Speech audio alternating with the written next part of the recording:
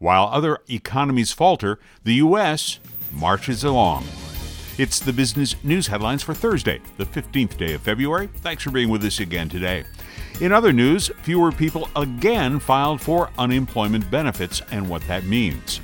Meanwhile, retail sales fell in January, and why? We've got new news about Wells Fargo that hit today. Microsoft to make some games available to platforms other than Xbox. Women are driving sports apparel. That's true. We've got the Wall Street Report and new AI-generated video. What could go wrong with that? For the interview, you'll meet Janine Moore from our recent trip to the National Cattlemen's Beef Association coverage in Orlando, Florida. But first, the news. Insight on Business News and Comment with Michael Libby is made possible through the support of Taro International, the premier interpersonal skills, research, and corporate training company. Achieve, lead, and outclass with Taro. TERO.com.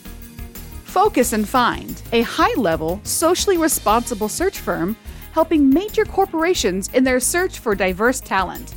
FocusandFind.com. Funding also comes from the National Tractor Parts Dealer Association, an international organization supporting the new and used agricultural and construction parts industry. Learn more at ntpda.com. Thank you, Hunter Pease, and welcome once again to the Thursday edition of the Business News Headlines.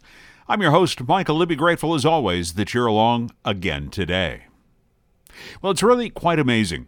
While the economies of Japan and the EU fall into a recession, the U.S. economy continues to chug along and defy the odds. The Associated Press is reporting that both the EU and Japan that their economies likely weakened during the final 3 months of last year. For each, it would be the second straight quarter that's happened, which fits one definition for a recession. Yet in the United States, the economy motored ahead in last year's fourth quarter for a sixth straight quarter of growth. It's blown past many predictions coming into last year that a recession seemed inevitable because of high interest rates meant to slow the economy and inflation. So the question is, who is responsible for our continued growth? I'll give much of the credit to U.S. households who have continued to spend at a solid rate despite many challenges. Their spending, by the way, makes up the majority of the U.S. economy, like up to 70%. True that government stimulus helped households weather the initial stages of the pandemic and a jump in inflation, and now pay raises are helping them catch up to high prices for the goods and services that they need.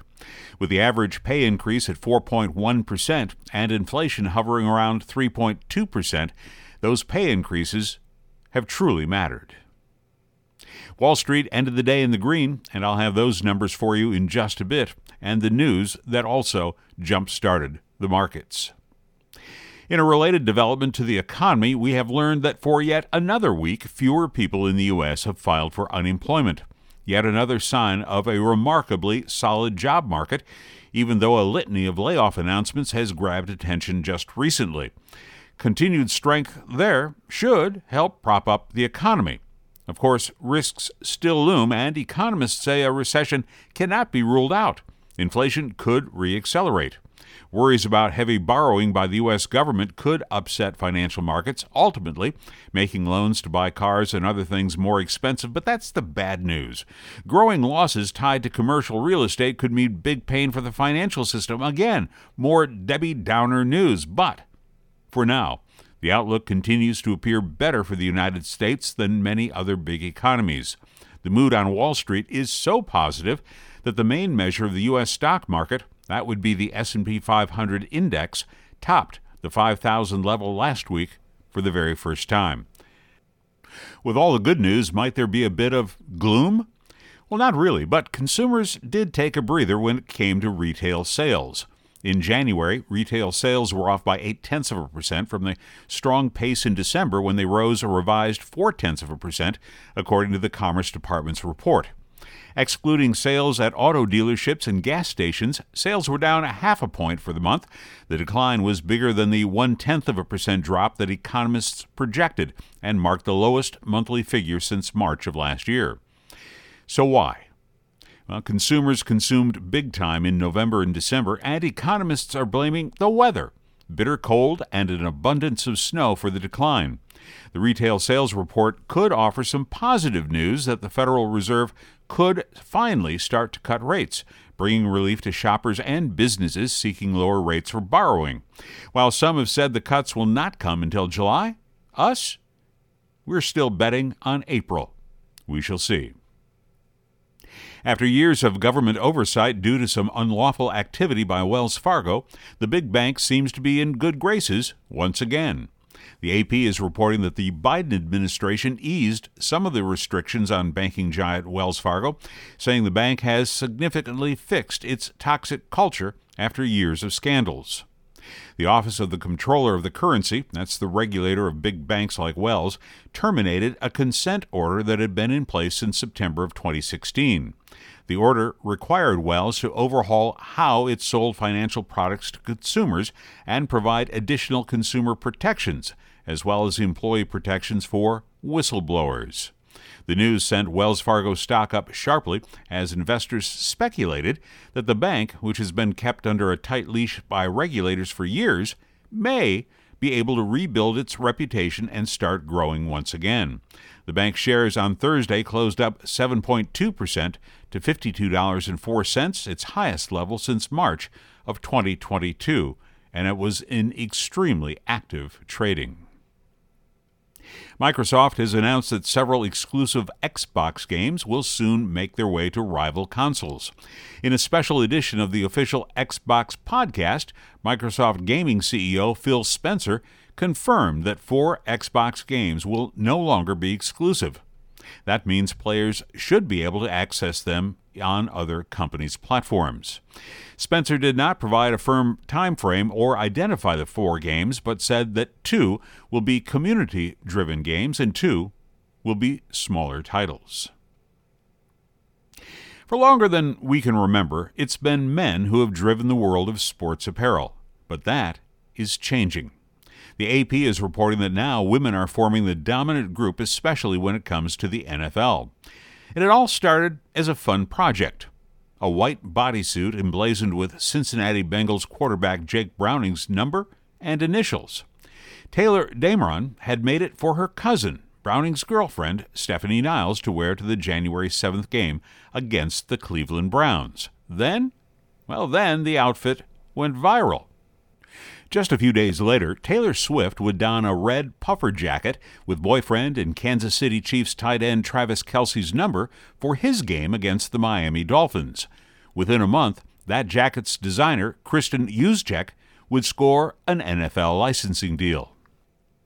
Before Swift catapulted Juszczyk's clothes to a new level of attention, the 29-year-old designer built a following online by repurposing jerseys into more high-fashion pieces like corsets, suits, skirts for herself as she attended San Francisco 49ers games to support her husband, fullback Kyle Juszczyk. Now her NFL duds have spread to other players, partners, and supporters across the league, including Simone Biles, Taylor Lautner, and Brittany Mahomes. Before Juszczyk sent Swift and Mahomes jackets for the January 13th game, she had about 100,000 followers, according to Social Blade. Within a month, she had more than 1 million. You go, girls. Wall Street ended the day in the green, with the Dow gaining a whopping 348 points to close at 38,773, while the Nasdaq picked up 47 points to end the session at 15,906, and the S&P 500 added 29 points to close at 5029. So what happened? Well, the retail sales slump gave investors hope that the Fed will cut interest rates sooner than July. Remember, it's not the economy, it's interest rates that dominate the thoughts of Wall Street investors. It's simply the way it is. Meanwhile, West Texas Intermediate crude gained $1.43 at newstime, pushing the price of a barrel of oil to $78.07. The 10-year Treasury yield fell to 4.234%, also at newstime. And finally, there is this, and this is about how AI can now create real-looking short videos. Yikes. What could go wrong with this? OpenAI has unveiled a new artificial intelligence model that can turn text prompts into short, realistic looking videos. The New York Times writes that the reveal marks a significant step forward from previous AI-generated video models. Dubbed Sora, the new system is capable of creating videos as if they were lifted from a Hollywood movie. A cluster of companies ranging from small, buzzy startups to tech behemoths are jostling to launch competing instant video generators. OpenAI's tool will not be released to the public just yet. The company says a selected group of testers are seeking to understand the system's dangers. Even as OpenAI proceeds carefully, critics say AI-generated video could quickly become an inexpensive way of creating online disinformation. And it's also being said that OpenAI is working on a web search product that would directly challenge Google's dominant search product.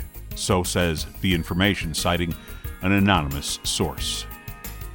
All right, stay with us and click ahead. You're about to hear from Janine Moore. Janine is with the Iowa Beef Industry Council, and we caught up with her during the National Cattlemen's Beef Association meeting in Orlando, Florida, earlier in the month. We talk about beef not only in Iowa, but also nationally, and what those exports mean to other countries. Janine Moore, here on the Business News Hour, and thanks for listening.